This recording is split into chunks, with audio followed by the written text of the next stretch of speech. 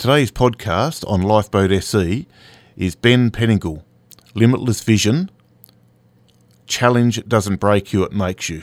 Now, Ben lost 98% of his eyesight overnight at age 16, yet he discovered true and limitless vision, allowing him to see clearer than ever before. Join us as he explains why, and also he explains the 3 A's that helps him move on and take on great challenges. Now, Ben's done some great challenges he talks about in the show. 1, water skiing at 150 kilometres an hour. 2, doing a Spartan race. And 3, doing the Kokoda Trail, not once but twice, and many other things. But Ben did all this with only 2% vision. Now, Ben shares with us that he went through some dark periods, but how he got himself out of that and how those darker days got further apart. So have a listen. Ben joined us on Janet's show, The Dirt, on 5GDR FM. Janet, a great broadcaster on community radio. Unfortunately, she was unable to make the show, so Brad and Coral joined me in having a great conversation with Ben Peningle. Not only are you a great young bloke, you can see that in the way you approach, what you're going about doing, but also I hear you're a world record holder, you're an adrenaline junkie, and you're an inspirational speaker, there's no doubt about that. And more importantly, though, you just got engaged, is that right? Absolutely, got engaged at end of last year, and very, very exciting time, and to be honest, something that I probably didn't actually think would happen, but we can touch on that a little bit later, I'm sure. All right, no worries. And, your fiancé said that's the most important thing you've done, but... Amy would definitely say that's the most important thing I've ever done, biggest achievement. That's fantastic. Absolutely. Good on you, mate. And, look, you've achieved all of these things, and you continue to do achievements, but you've achieved it all with only 2% eyesight, and you've lost 98% of your eyesight when you're only 16, just virtually overnight. We'll touch on that in a minute, if that's all right. Yeah, absolutely. But, personally, I think the most important thing you're doing at the moment is sharing with the community what you've gone through, and also the message that you're trying to send.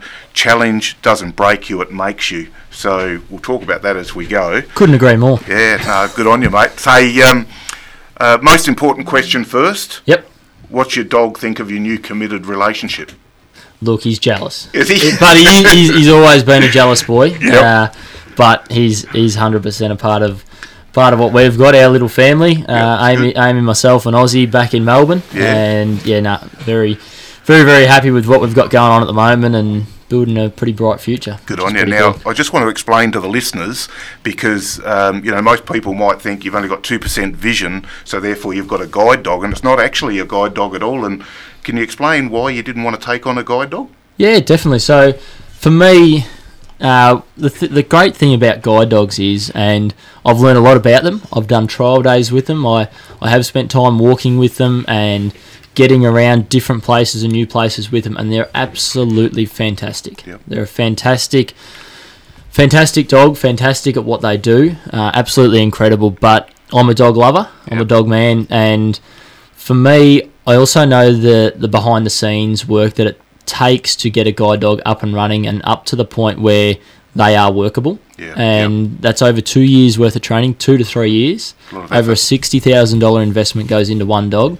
Jeez. And there is a long waiting list. So for me, I use a white cane, and the guide dogs thrive on routine. So, for example, a guide dog will absolutely love it, and they can learn all different routes. So say from home to the bus stop to work to the post office to the gym to home, whatever that may be. Or if it's around a university, they'll learn different classrooms or different schoolrooms, whatever it is. They thrive on routine. They toilet at the same time. They need to wake up at the same time, ideally go to bed at a similar time. Yep. Now, they can travel, but my life at the moment is pretty all over the joint, and I'm travelling a lot. I can often be on planes early in the morning, coming home at ridiculous hours, and then doing the same thing the next day and going here, there and everywhere. The dog would be capable of doing it, but I feel like it's unfair on the dog because of what it is trained to thrive in and the environment that it works best in. Yep. And I also feel like I can get around suitably and well enough with a white cane. Yep. And I'd rather someone else that's on that waiting list that desperately needs a guide dog, and a guide dog suits their lifestyle down to a T, to have that before me. Yeah, it might no, be something down the track when my lifestyle changes that I look into. Yep. But at the moment, I'm happy with the white cane. No, mate, that's very unselfish of you. Yeah, That's exactly fantastic, right. isn't it, Carol? Yeah. No, good on you, mate. Hey, also, like, you talked about getting around places. You're flying everywhere.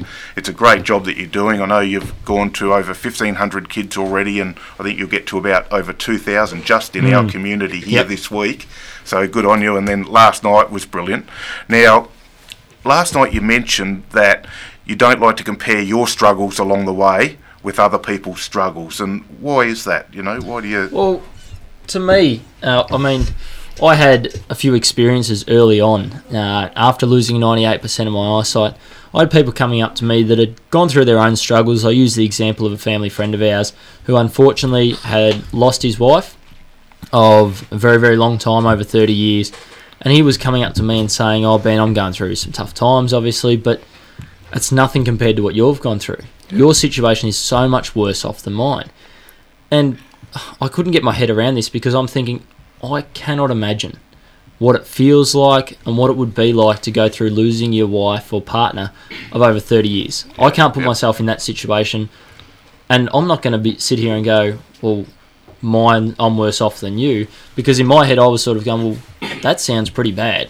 Yeah, yep. And to me, what I was going through was not normal per se, but it was completely different. Yeah, and I'm thinking, well, I could say that his is worse. He's saying that mine's worse. Who's right or wrong? Probably neither of us. They're simply incomparable and completely different. Yep. And it's all relative to what challenges that person's been through previously in their life and what challenges they have or have not faced. So I'm a big advocate for saying that everyone goes through their own situations, their own challenges and things in our lives that are often completely out of our control. Now, no matter what that is, they're incomparable. None are better or worse. They're simply different and unique to each individual. Yep. And they can, they'll feel those things differently in all sorts of ways. And what I liked what you said last night is often if someone says straight away, oh, someone's worse than me, then they don't talk about themselves. Exactly right. And you said it's so important for them to talk and get a lot of that stuff out and share it with other people. Yeah, often, and it's a bit of that Australian, I don't know if it's the tall poppy syndrome or something similar to that. In our heads, we look at everybody else and we go, well, if that person's worse off than me, then what I'm going through isn't even worth talking about. And when you don't talk about it, you end up just bottling it up inside. It doesn't disappear. No, that's If right. you say that someone's worse off than you, your struggles, your challenges don't disappear. You're just putting a lid on them for them to continue to boil up. And eventually, if you don't let them out, they will pop. So Yep, and they'll overflow, and the next thing you're in all sorts of trouble. Exactly. So that's why I'm a big advocate for no matter what the challenge is. So what you've gone through, I mightn't find a challenge. Yep. What I've gone through, you mightn't find a challenge. Yeah. But to each of us, they're challenges. Yeah, that's exactly. Right. So Yeah, how do you compare them? Yeah, and we'll get into your challenge doesn't break you, it makes you later as you step through on how you can do that. Now, just quickly, I've got to thank Tracy Wanganeen from Standby Support and all the mates. You got a lot of good mates there at Ski for Life. Yep. The Long Riders. Yeah, and the great bunch of blokes at Long Riders and the lovely ladies from Sir Optimus who, made all this possible for you to come to the Mount, which is fantastic. And the City of Mount Gambier also helped that. So, I've got to do a quick shout out Absolutely to them. enough. 100%. Couldn't agree more. Good bunch of people. Now, I just want to ask, you said at 16 you lost 98% of your eyesight. Do you want to share how that come about? Yeah, definitely. So for me, the whole story began at that 16 years old. Up until that point, pretty carefree teenager. I had no real worries in the world, loved sport, loved everything outdoors, was cruising through school. There was no real issues. There was nothing to worry about. And one day, I had a headache in the back of class. I found the diagram on the board was this tiny little bit blurry. I could still see it. I could make out everything the teacher was drawing and explaining, but it was just this tiny, tiny little bit hazy. Right. I had this gut instinct. Everybody out there knows that gut instinct we get as people, that intuition when something's not quite right, but you can't put your finger on exactly what it is. Yep. And I turned to my old man. I said, Dad, I need some advice. I need some guidance. Not sure exactly what to do. What do you reckon I should do? I'm noticing that everything around me is this tiny, tiny, tiny, tiny little bit blurry. I can still read everything. I can still write everything, do what I need to do, but I just don't know if everything's okay. Yep. And he ended up sharing that with Mum, and Mum's natural instincts, as a mother does, says we've got to get this checked out. We went into hospital. Doctors weren't too concerned at all. They said it's just something we're going to fix with a pretty straightforward course of medication. It'll only take a month to get better, and you won't even know a thing. Yep. You won't even feel it. And so they put me on the drip to sort of get a head start on this medication, and the next morning when I woke up and opened my eyes, everything around me was gone. It was just blurry. Yeah, right. Blurry, black, white and grey shadows. Is that a scary thing? I mean, did you think, hang on, am I still asleep? What was the first thing? Having a dream. You'd think you were having a dream. It was like waking up in a bad nightmare. Mm. Yeah. It was also, I suppose I explain it as just complete and utter confusion. In that moment in time, I was opening my eyes, shutting my eyes, opening my eyes, going, something's not right here. But you don't actually think that the problem is with you. Maybe it's everything else around me. Maybe it's something to do with the lighting. Maybe it's something else outside in the environment, because for 16 years of my life, 365 days a year, I'd naturally open my eyes and been able to see everything. Yeah, that's For right. that to be gone in an instant, you don't just wake up and go, okay, this is an issue with my eyes and who knows what's going to happen now. It took ages for it to sink in. Mm. It was just probably, the best way I can describe it is this wave of adrenaline came up inside of me and was just pumping through me, and I was just in confusion. It wasn't so much even denial yet or anything like that. That all came later. It was, I have no idea what's going on, and the adrenaline just carried me through in this state of numbness. Mm.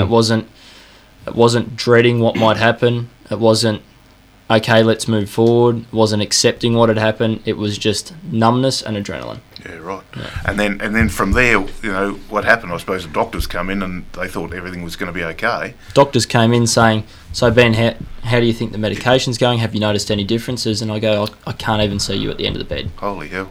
I woke up, I looked at the bedside table beside me for the time. That was gone. Yep. Everything around me was gone. And laying in bed, I was thinking, well, what is still here that I definitely know is still here? And it was there laying in bed. I even held one hand up in front of my face, knowing that I could feel it on the end of my arm, and I couldn't even see that. Yeah, right. So you could feel your fingers wiggling and stuff. That's it. I'm holding it there with my other hand. I know it's there, Yeah. but I can't see it. Yeah, right. You're listening to Ben Pettingill tonight from Limitless Vision, and we are here on 5GTR. Thank you for your company. Good on you. And so from there, Ben, Yep. where did you go from there? Like, where did the doctors then sort of take you from there? How did they treat you from there? Yeah, 2 weeks worth of testing, Right. intricate genetic testing, eye testing, all different types of skin testing, heart conditions, blood tests, every test you can think of under the sun. I reckon I experienced it in 2 weeks, and I probably experienced them all twice. Yep. And eventually we Become ended. a bit of a pincushion, I suppose. Oh, that's it. That's it. Got to know my way around the Eye and Ear Hospital in Melbourne pretty well. Yep. And we ended up in a specialist room with an appointment, and them saying, look, we've got some news, come on in. After those 2 weeks had gone by, the doctor delivered the verdict that it was a rare genetic syndrome called Leber's hereditary optic neuropathy, or LHON. Right. And they said, look, the strain that you've got, it is incurable. You'll be blind for life, and unfortunately at the moment, there's nothing out there that can fix it. There's nothing we can do about it. Jeez, bloody hell. And then so, you've taken that on, they've said that to you. How? What about mum and dad? How did they feel around you then as well, mate? For them, I think reality hit a lot quicker than it did for me. Right. So, in that moment, I'm still running on adrenaline. Yep. I'm in shock. I'm in denial. I was the one in that moment comforting mum and dad. Yeah, right. Mum's burst into tears. Yeah, It's the sure. only time I've ever heard my dad crying my entire life. Yeah, yep. And I still remember visibly to this day having dad in my arms, nearly thinking he was joking. Yeah. As in, I'd never ever heard my dad cry, and I'm going, Dad, it's all right, it's fine. Like, it's not going to be a big deal, because it hadn't sunk in for me. Yep. He had the, I suppose, vision, pardon the pun, to see what it might mean for me, and he was thinking about the future and the impact it was going to have. I couldn't think of any of those things. I was in shock, and I was going, Dad, it'll be fine. Like, it's no big deal. It's no big deal losing your eyesight overnight. Don't even worry about it. It'll be fine.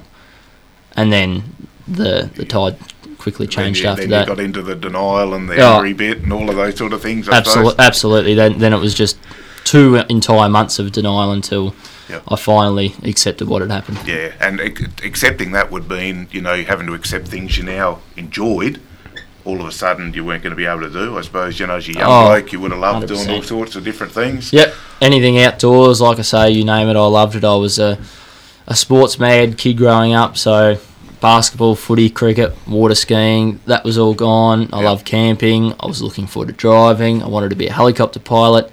There was just all of these things and all these moments that I was experiencing when all of those things were just sinking in as impossibilities. Yeah, and you would have had some dark moments through that, like trying to come to grips with missing out on all of that. And how did you work your way even through that?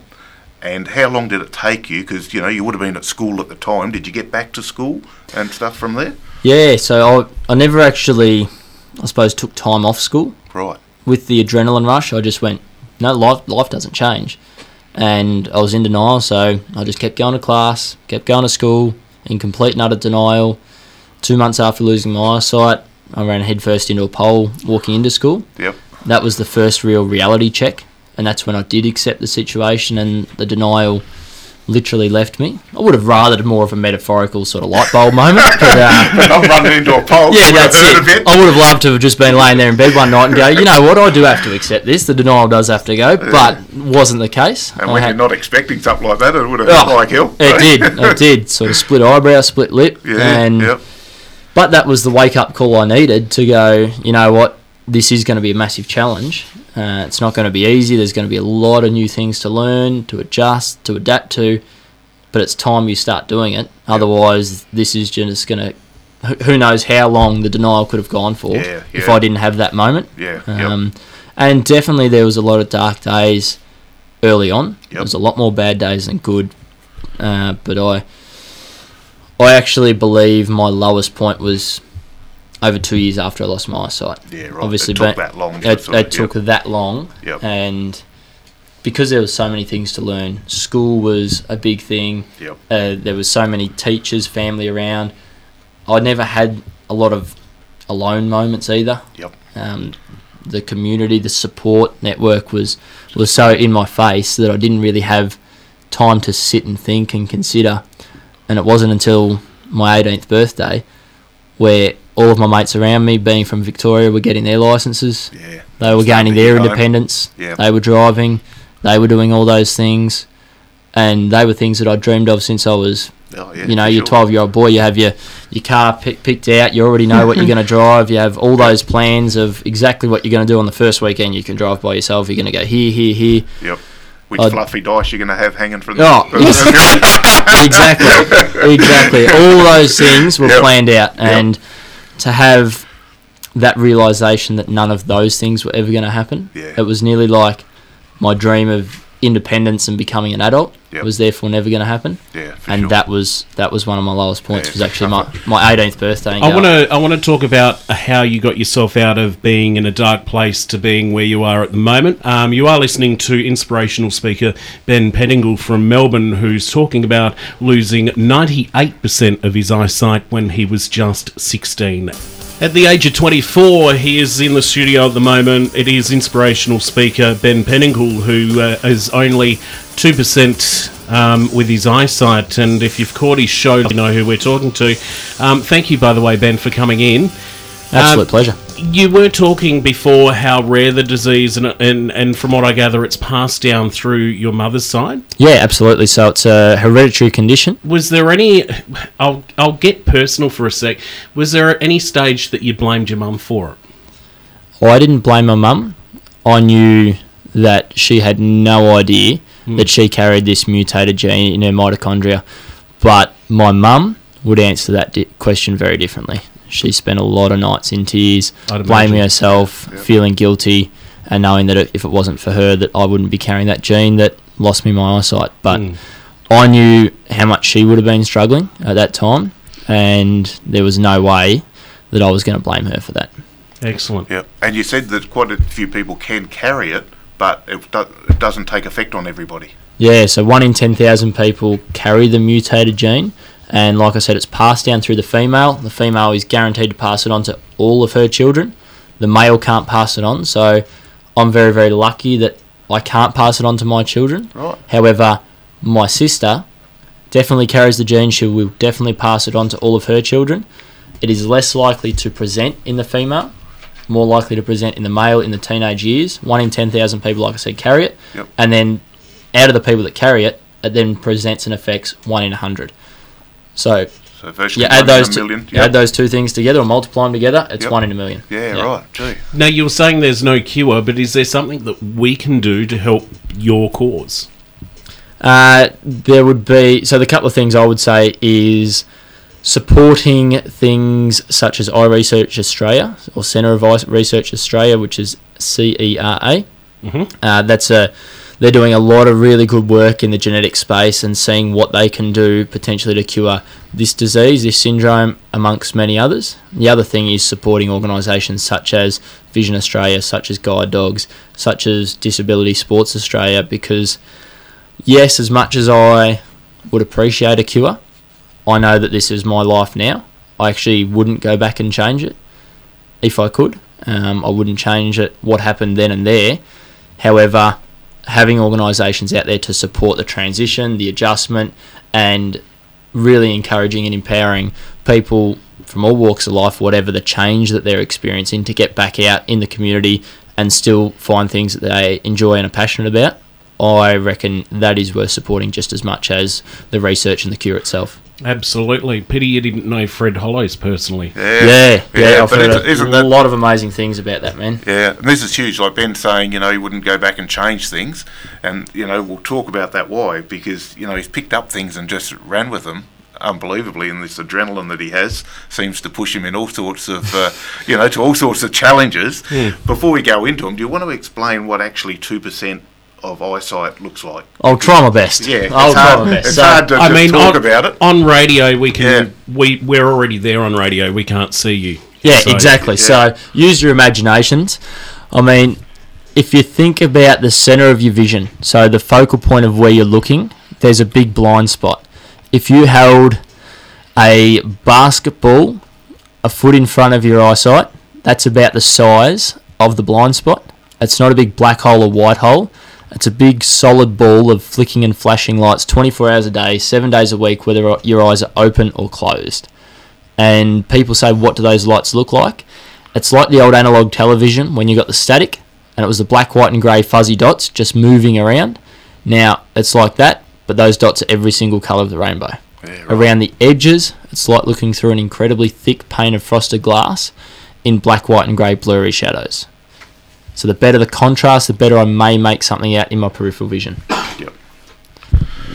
So from there, like you went back to school and you walked into a few polls, you got to know a few polls, I suppose, pretty not well. just one. Yeah, well, I mean, I've got the pleasure of acquainting myself with a lot of immovable objects around society. Yeah, I bet it would have been tough. When you went back to school, how did you go, not only fitting in, but with your mates? How did they take it? Because it'd be tough on your mates too on how to approach you. I know, people find it awkward sometimes on how to approach someone when they're not going so well, or in your situation. When you meet someone that is going through a challenge or a change in their life that is very, very hard to relate to or even understand or comprehend what they're going through, it is hard to approach, and it's hard to know what to do, what not to do, what to not say to offend them, or what to do to help them, all those sort of things. And it was tough for both myself and my mates to find our feet and start working through it together, because it was just as much of a learning curve for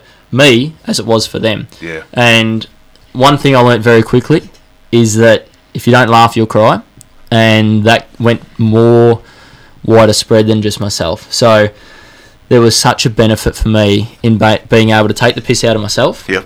And it took a little while to get my head around, but I'm the sort of person, as you know now, pretty down to earth, and the worst blind jokes you could possibly come up with, I was starting to roll them out at school, and all of a sudden it was like this massive weight lifted off everyone's shoulders, because everyone just let out this sigh of relief of, okay, if Ben can laugh about this, It also means that he's not going to take offence if we ask the wrong question, if we say the wrong thing. And all of a sudden, everybody else around me felt so much more comfortable in, okay, Ben's okay to talk about this. And if we say the wrong thing and we're trying to help, he's not going to get upset because he can laugh, and he's just told us that he's going on a blind date on Friday night. Now, terrible joke, I know. But at that point in time, it is what everyone needs to hear. Yeah, just to relax. I know it's not the best joke, but it lightens the mood to the point that everyone goes, okay, this is cool, Ben's all right, and we will get through this. And if someone around me, one of my mates, has a question of, hey, mate, now, I notice when we get to stairs, you're not sure exactly what to do. What can I best do to help you? All of a sudden, they've got the confidence to ask those questions, which beforehand they didn't want to, because maybe Ben will take offence if I ask or tell him that he needs help or offer help and he doesn't think he needs it. All those sort of questions that people have in their heads.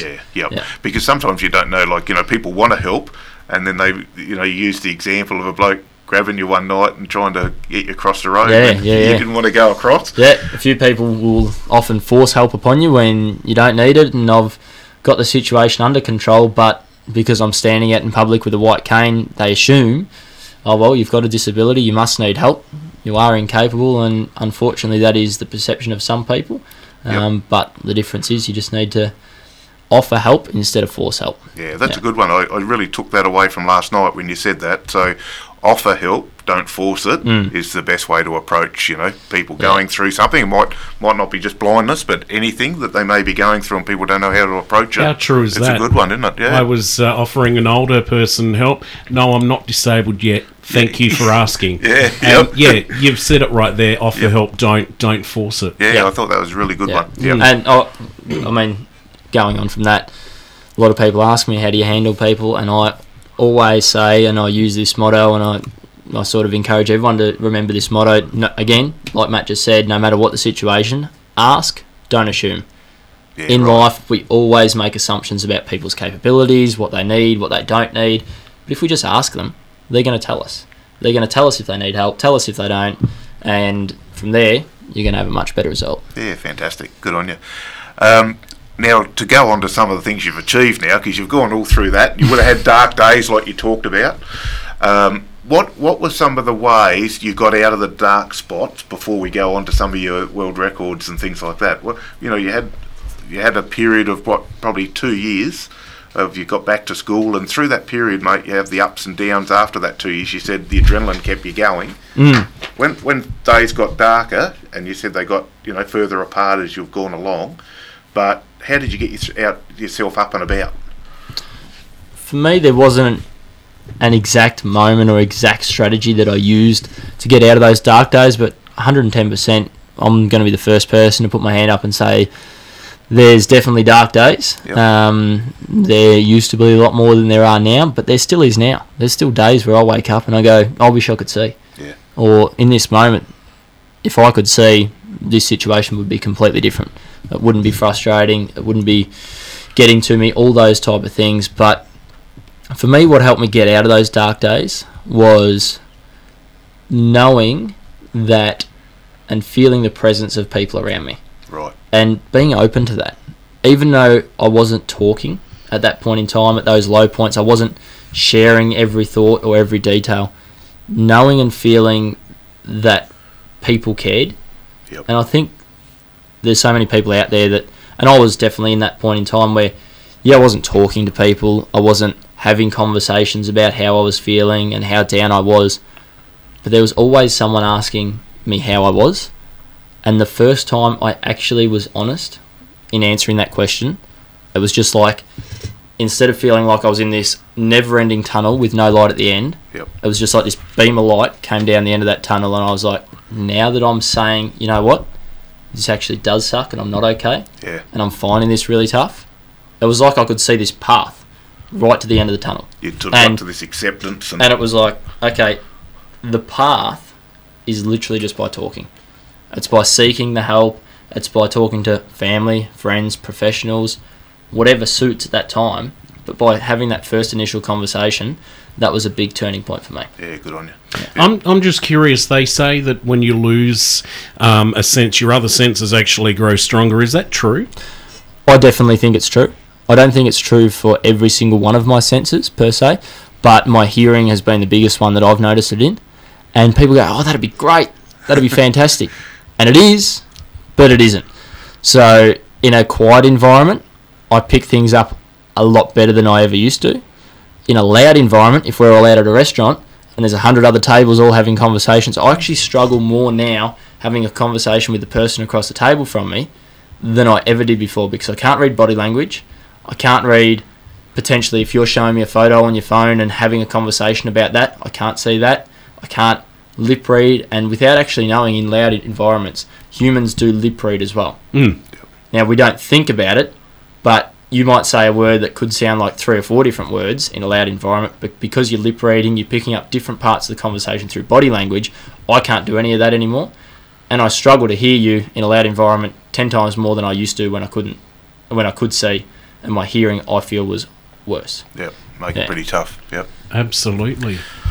Now, some of these great things you've gone on and do, because you get yourself up and about, and it sounds like you love to take on any challenge anyone offers you. Yeah, pretty much. What was the first one you really took on? What was a big one that you took? The first one I probably took on was a Spartan obstacle course race. I had a lady sort of suggest it to me as an idea.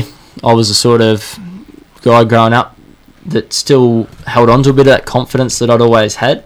And I was like, yeah, sure, I'll do a Spartan race. That sounds great. Had no idea what it involved. Yep. She then explained that it was 21 kilometres, 35 obstacles, full of all different shapes and sizes, swimming through creeks, under barbed wire, jumping over fire, all sorts of stuff. And I'm thinking, this isn't good. What have I got myself into here? And I had a moment where she actually then explained that because I couldn't see, I was going to have to do it tethered, attached to someone. And something just didn't sit right in me with that I was being forced, and my situation was dictating the way I had to do this obstacle course race. Yep.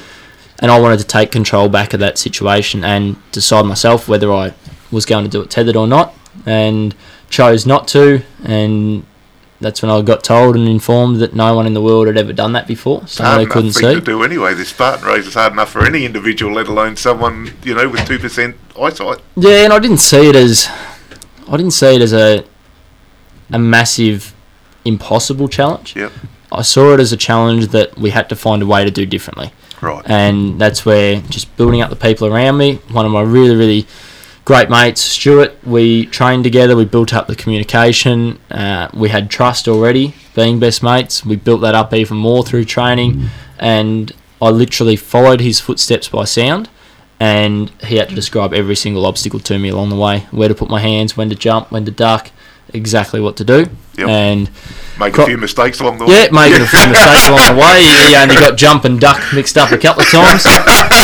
But resulted in a couple of rolled ankles. Yeah. But that's all part of the fun. It's part of the story. And crossing the finish line was something that... That's a huge achievement, mate. If I hadn't have lost my eyesight, I probably never would have even done something like that. And what a mate to work through that. Not only did he have to run 21 kilometres as well, but, to do that with you and support you through that, that's fantastic, isn't it? Yeah, and, it's an achievement we both look back on, and it, like you say, it becomes, and it adds a whole nother element to the race. Yeah, and it's not just an individual race anymore, it's a team effort. Yeah. There's no way I could achieve it by myself untethered. Well, as they say, no pun intended, but there's no I in team. Yeah. Yeah, that's right. What sort of eye are you talking about? There was only 2 eyes instead of 4 in our team. Yeah, that's right. So luckily you're fit, but you mentioned there that you had fantastic teamwork with your mate and other people around you, but a huge amount of trust as well. Like to trust that he's going to be there for you all the way through and guide you along the way. Was brilliant, mate. But it would have been a big challenge for him to do that as well as... Yeah, You that's know. right. A lot of responsibility. Yeah, exactly. Yeah. A lot of patience as well. Oh, yeah, Yeah. true, Brad. Yeah, a lot of patience, a lot of training with his lefts and rights. Yeah, that's right. Any moments through the race where you thought, what the hell am I doing? There was a couple. Yeah, was it? There was definitely a couple of moments where we thought we were a lot closer to the finish line than we actually were, and someone runs past us and says, look, guys, you're doing really, really well. You're 4 kilometres in, 17 to go, and we thought we were nearly done. Oh, no. But, there was a couple of moments there that we thought we were never going to make it to the finish line, but one step at a time, Yeah. you And eventually get closer and closer. That's an important one in your, what you talk about with your challenges, one step at a time, and you'll get there in the end. And what a feeling to cross the line. Yeah, exactly right, and it comes back to what you sort of said in the beginning. What challenges don't break you; they make you. And although they probably had the potential to break us in more ways than one. Yeah, that's right. By crossing the finish line, it definitely made me stronger and realised what was possible and to continue to push the boundaries. You were at Sir Robert Hilton last night. Yep. How many people were there? There was over 200. There was between 200 and 250, which on a rainy day we thought was an amazing turnout. Now, do you ever get nervous? Because you can't... It's not like as if you can look out and go, oh, they're really looking at me. Do you still get nervous going out in a crowd? I don't get nervous anywhere near as much anymore. So I don't get nervous because I'm not in my head so much, but I still get that excitement and that sort of pre-game adrenaline rush because I want to go out there and do well. Yep. And I want to go out there and deliver a message that's going to be as valuable as possible for every single person sitting in that audience. So I get excited, I get pumped up because I want to do my best, but I don't so much get nervous, and it's hard to get nervous when you can't see the crowd. I mean, just pretend I'm talking to no one, and I was going to say it would be easier only having 2% eyesight to not have to worry about looking at anyone in particular. You just nod your head around the room and hopefully you're looking in someone's direction. Yeah, exactly right. I think last night in one of the moments I had to point a couple of people in the crowd out, and then I thought, hang on a minute, I hope I'm pointing to people. Now, you finished the Spartan race, which is just unbelievable, but, I used to love water skiing as a young fella, and next thing I hear last night that you water skied at 150 kilometres an hour, like, I don't know, not having... Like you are now, you did that. Yeah. Yeah. Yeah, with 2% eyesight, he's gone at 150 kilometre an hour. That might have been an advantage, Coral, because I reckon seeing something at 150 kilometres an hour, I'd be shitting myself. But how would you feel? Yeah, I reckon, not being able to see, how would you feel? I reckon I'd probably prefer to be in a car with Ben rather than someone who's blind drunk. Yeah, good call. Well, going 150 k's. You need to lift home? You're not going to take that offer. That's it. So water skiing, how did you get on there? Because at 150 kilometres an hour, yep. And again, you'd have to have good people around you, supporting you and stuff as well, Ben? Absolutely. Again, comes down a lot to trust.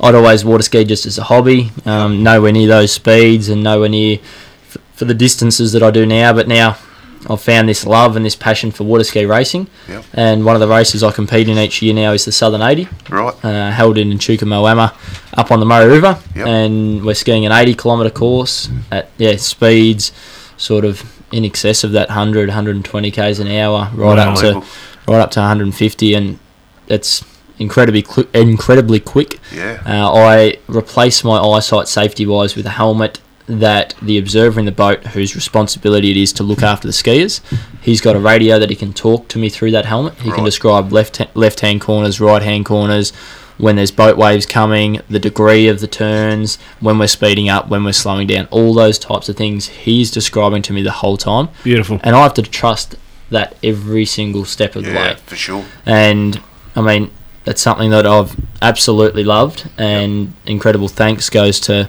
my team, Dan and Jess. So Dan's my observer and Jess is the driver, and together, for them to even say yes when I approached them and said, look, I'd love to get into water skiing racing. They were one of the top teams in Australia, and they said, absolutely, why not? Let's give it a crack. Gee, you take on the challenges, that's for sure. Yeah. Unreal, mate. Good on you. But, you've always had a passion for outdoors and sport and stuff, so there you haven't let that sort of be a barrier for you. No, exactly. And I think it was one of those things where some things I wasn't going to get the enjoyment out of that I used to when I could see. So things like basketball, footy, cricket. Yep. Now, they were team sports, and I tried to pursue them in different avenues and become an assistant coach in basketball and coach a junior team and things like that.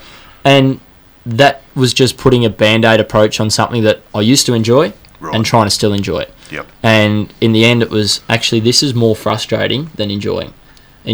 Yep. Because I used to love being out there. I used to love being able to see and do all the things with my eyesight.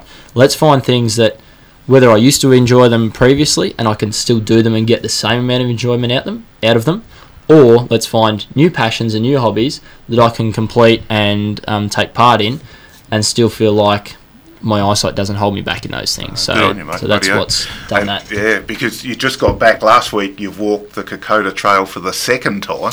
Not the first time, but Yeah. the second That's a time. rough trip, that It is up and down hills and... Yeah, 130 kilometres long, and And you got to carry luggage? yep, 9 days on the track. We're carrying Brad. sort of 12 to 15 kilos on our back, and Is there snakes in the Kokoda Trail? not that I saw. That's your confidence. I don't know if there was. Someone in the group did see one, but Yeah. But it's even the path is pretty rough going. Yeah, It is. absolutely I've it is. known some Yeah. people that's been there, and Yeah. they said it's really rough. And Yeah. oh, God, it's you're it's a hard as hell. it's a treacherous track and up and down, a lot of tree roots, a lot of mud, a lot of sliding. Yes. A lot of very, very steep inclines and declines, and it was one of those things that I still say to this day was one of the hardest things I've ever done, but also one of the best things I've ever done. I'd recommend every single Australian to, if they're passionate about it and interested in it, to look into it and go. You always said you had an interest. You'd even, if you didn't lose your eyesight, you would have done this anyway. Because Yeah, you at some really had point in time, definitely. Yeah, you always wanted to understand, what the Anzacs went through, you said. Yeah, I absolutely have a passion and a real interest in our Australian war history and how it shaped our country. Yeah, Very yeah. patriotic like that.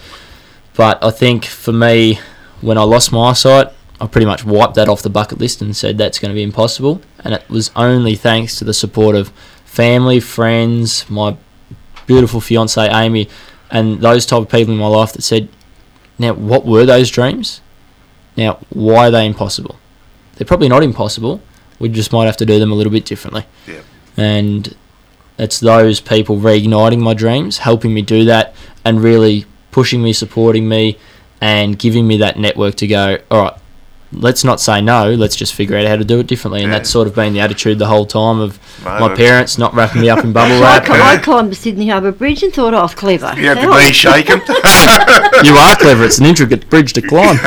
Now, Coral, you're going to have to do it blindfolded next time. So Well, I want to do it when I'm 80, so Oh, yeah, you've got a few years to wait yet. not too many. Not too many yet. You look good to me, Carol. Carol.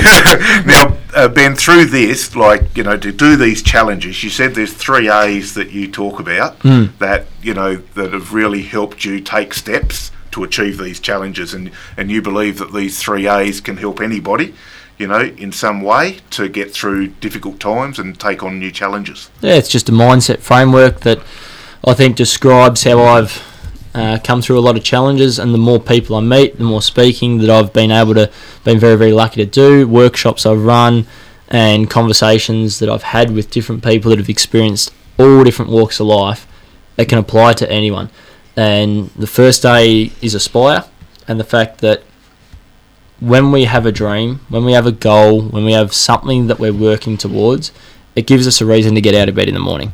For me, some of those challenges have been that aspiration, and otherwise it's literally to come to communities just like Mount Gambier to continue to empower and make an impact and see the impact that, not necessarily my story, but it's what people can take away from a new experience and a new conversation. Yep. And seeing themselves and their own lives in a different way. I mean, that's massively fulfilling for me, and they're some of the things that I aspire towards. But for everyone out there, just to find that one thing that they're passionate about, not necessarily what someone else thinks you should be doing, but what do you love doing? Yeah, good. What do you want to get out of bed in the morning for? And if you're not doing those things or having those things as goals, why not? Yeah, What can you yep. change in your life to make sure that when you get out of bed in the morning, you've got something to work towards and something that you enjoy doing? The second A is to acquire. I believe that every single person on the world and in life needs to acquire the people around them to support them and enjoy the really, really good times, the great achievements, but also support each other through those tougher moments, those darker days as well. Yeah. And that's what true friends and true support really is. And be able to talk to, like you said, be Yeah. able to open up and, be honest with each other and talk through things. Mate, Yeah. talking is a strength and it's seen as a weakness, and it shouldn't be. We were having the conversation before we jumped on air that if you had a broken bone, if you had a broken leg, you go straight to hospital. Yep. But as soon as we have that dark day or that bout of depression, that anxiety, we bottle it up. We don't talk about it, but what's the difference? Yeah. It's an illness either way, and we need to be encouraged to change that from a taboo subject to a talked about subject, really normalise it, and that's what I'm passionate about doing, and that's why Standby, along with the Long Riders and Ski for Life, have made this whole trip possible. Yeah, fantastic. Yep. And the third A Yep. is taking action. Put it in And the gear. no matter how far away that light at the end of the tunnel looks, or even when it's not there, by taking action one step at a time, even as long as you're going forward with that support that you've acquired around you, you'll always come out the other side. And it mightn't happen the next day, it mightn't happen the next week, it might be a year-long process. There's no specific timeline around it, but taking action one step at a time with support to lean on through those tough times, and you'll always achieve your goal at the end of it.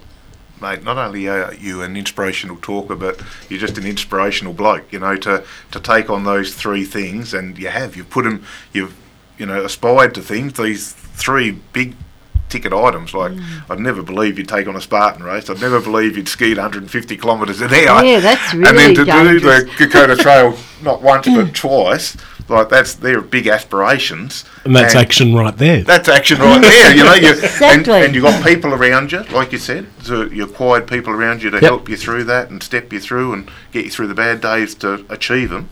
And then the action, mate, those one step at a time, and here you are achieving those. Mate, you're unbelievable. Oh, I appreciate that, but Yep. at the same time, I do want to mention that, those three things, they seem like really, really big aspirations and challenges, and some people might be sitting out there going, well, I don't have a big aspiration like that, and it doesn't have to be. No.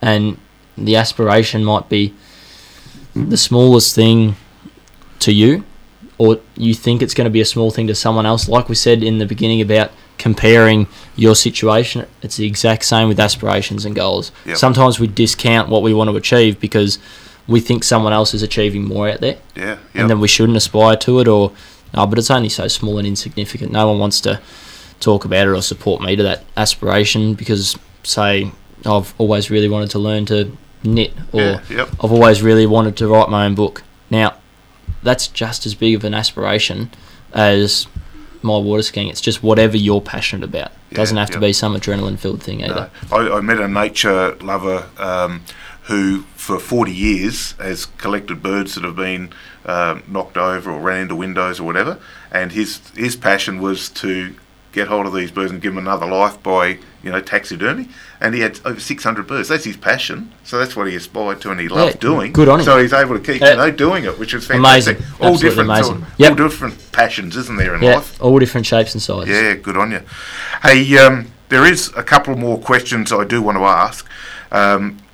One is from one of your good mates, because you're an ambassador for Ski for Life now. I am. Yep. After the Southern 80, some really, really good friends now. Tim and Sue Watt from Mount Gambier, the Watts. Yep. And their amazing family got in touch, and they've been involved with Ski for Life, which is a 456 kilometre water skiing relay from Murray Bridge through to Renmark. It happens each year on the March long weekend, and we ski along over 3 days, raising awareness and funds for mental health, wellbeing and suicide prevention. A really, really important cause. It's an incredible event, and when they approached me just over 2 years ago to get involved, I was so quick to say yes. It sounded absolutely fantastic, and it's been everything and more. The impact that it has, the conversations we have with the local communities, not only along the river. It's then a grant-based charity that anyone can apply to from around the country if they're running an initiative to support mental health and suicide prevention. Like, get in touch with Ski for Life, apply for that grant, and they will support you anywhere in the country to continue the conversation around mental health. So Yeah, very, very, very honoured and privileged to be a part of such an I amazing knew that event. ringed a bell because we've actually had Tracy Wanganeen on this exact show Yep. last year talking about Ski for Life. That's right. As And she was heading up the Riverland. Yeah, well, last year when she was on, these guys have even helped our community with helping out with mental health first aid in our community, so people can understand it more and stuff as well, which is just brilliant. Yeah. Now, one of the questions from your Ski to Life mates is, because I know one is a one-eyed Collingwood supporter. Oh, no. Who do you think's going to win the AFL Grand Final this year? This year, so there's two questions there. Who do I want to win? Yep. And who do I think will win? Yep. Now, I want the Western Bulldogs to win, my beloved Bulldog boys. Right. Now, who I think will win, at the moment, I would have to say Geelong. Rightio. Okay. But you're a red hot. Red I hot was going to Bull- say one eye, but I can't say that. But a great supporter of the Western Bulldogs. Ah, you can say one eye. Let's just say I could see that bad pun coming. It's getting worse. Yeah, it's getting worse. We're going to have to look into that. Yep. Now, Stop it. one last one, Ben, is, if you're able to have your eyesight back again, because you said, you wouldn't, really Wouldn't trade change it or anything Yeah. like that, trade it or anything. If you had your eyesight back again, what would you really want to see? Yeah, it's a Of hard. course, because the fiance's listening, because you got to say her first up. Oh, 100%. 100%.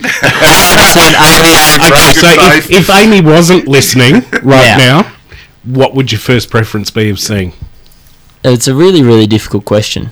I mean, if I only had it for a day, I would spend that day with Amy.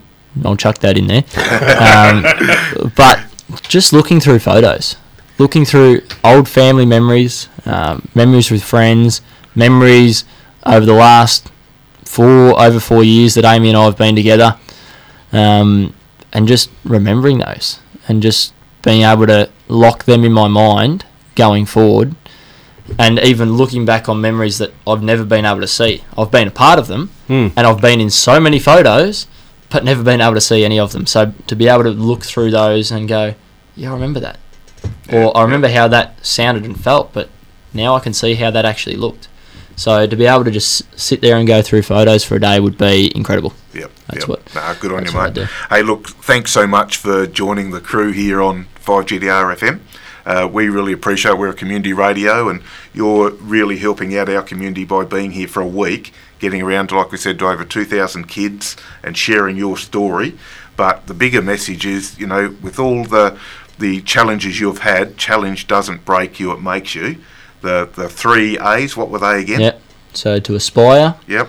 to acquire the right people, support around you, feel comfortable to talk to them through the good times and the bad times, Yep. and also to take action one step at a time, even if you can't see that light at the end of the tunnel. Good on you, mate. Hey, thanks heaps. It's really good to meet such a nice young fellow. Really appreciate you coming down and spending the night with us here as No, well, mate. Absolutely. And Good on if anyone Appreciate wants to know, everyone- if everyone anyone having- wants to follow your journey, is there a website that you guys are involved in, Ski for Life and things like that? Yep, so you can jump on and go to skiforlife.com.au. You can go there to support, donate, and find out about the 2020 event.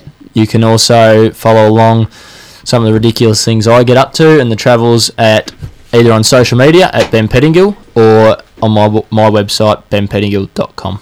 So we hope you enjoyed the conversation we had with Ben Pettingill, inspirational speaker.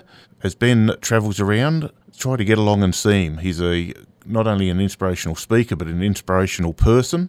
And we'd like to thank Standby, Support After Suicide, the great guys and gals at Ski for Life, Long Riders, who are a great bunch of blokes, and the ladies at Seroptimus for being able to bring Ben Pettingill to our community and for him to get around all the schools, over 2,000 kids, and join us on 5GDR FM, our community radio, and also do a talk at our Sir Robert Helpman Theatre to people in our community. So keep a lookout for Ben Pettingill, the inspirational speaker, and if you get the chance, get along and have a listen to this fine young man.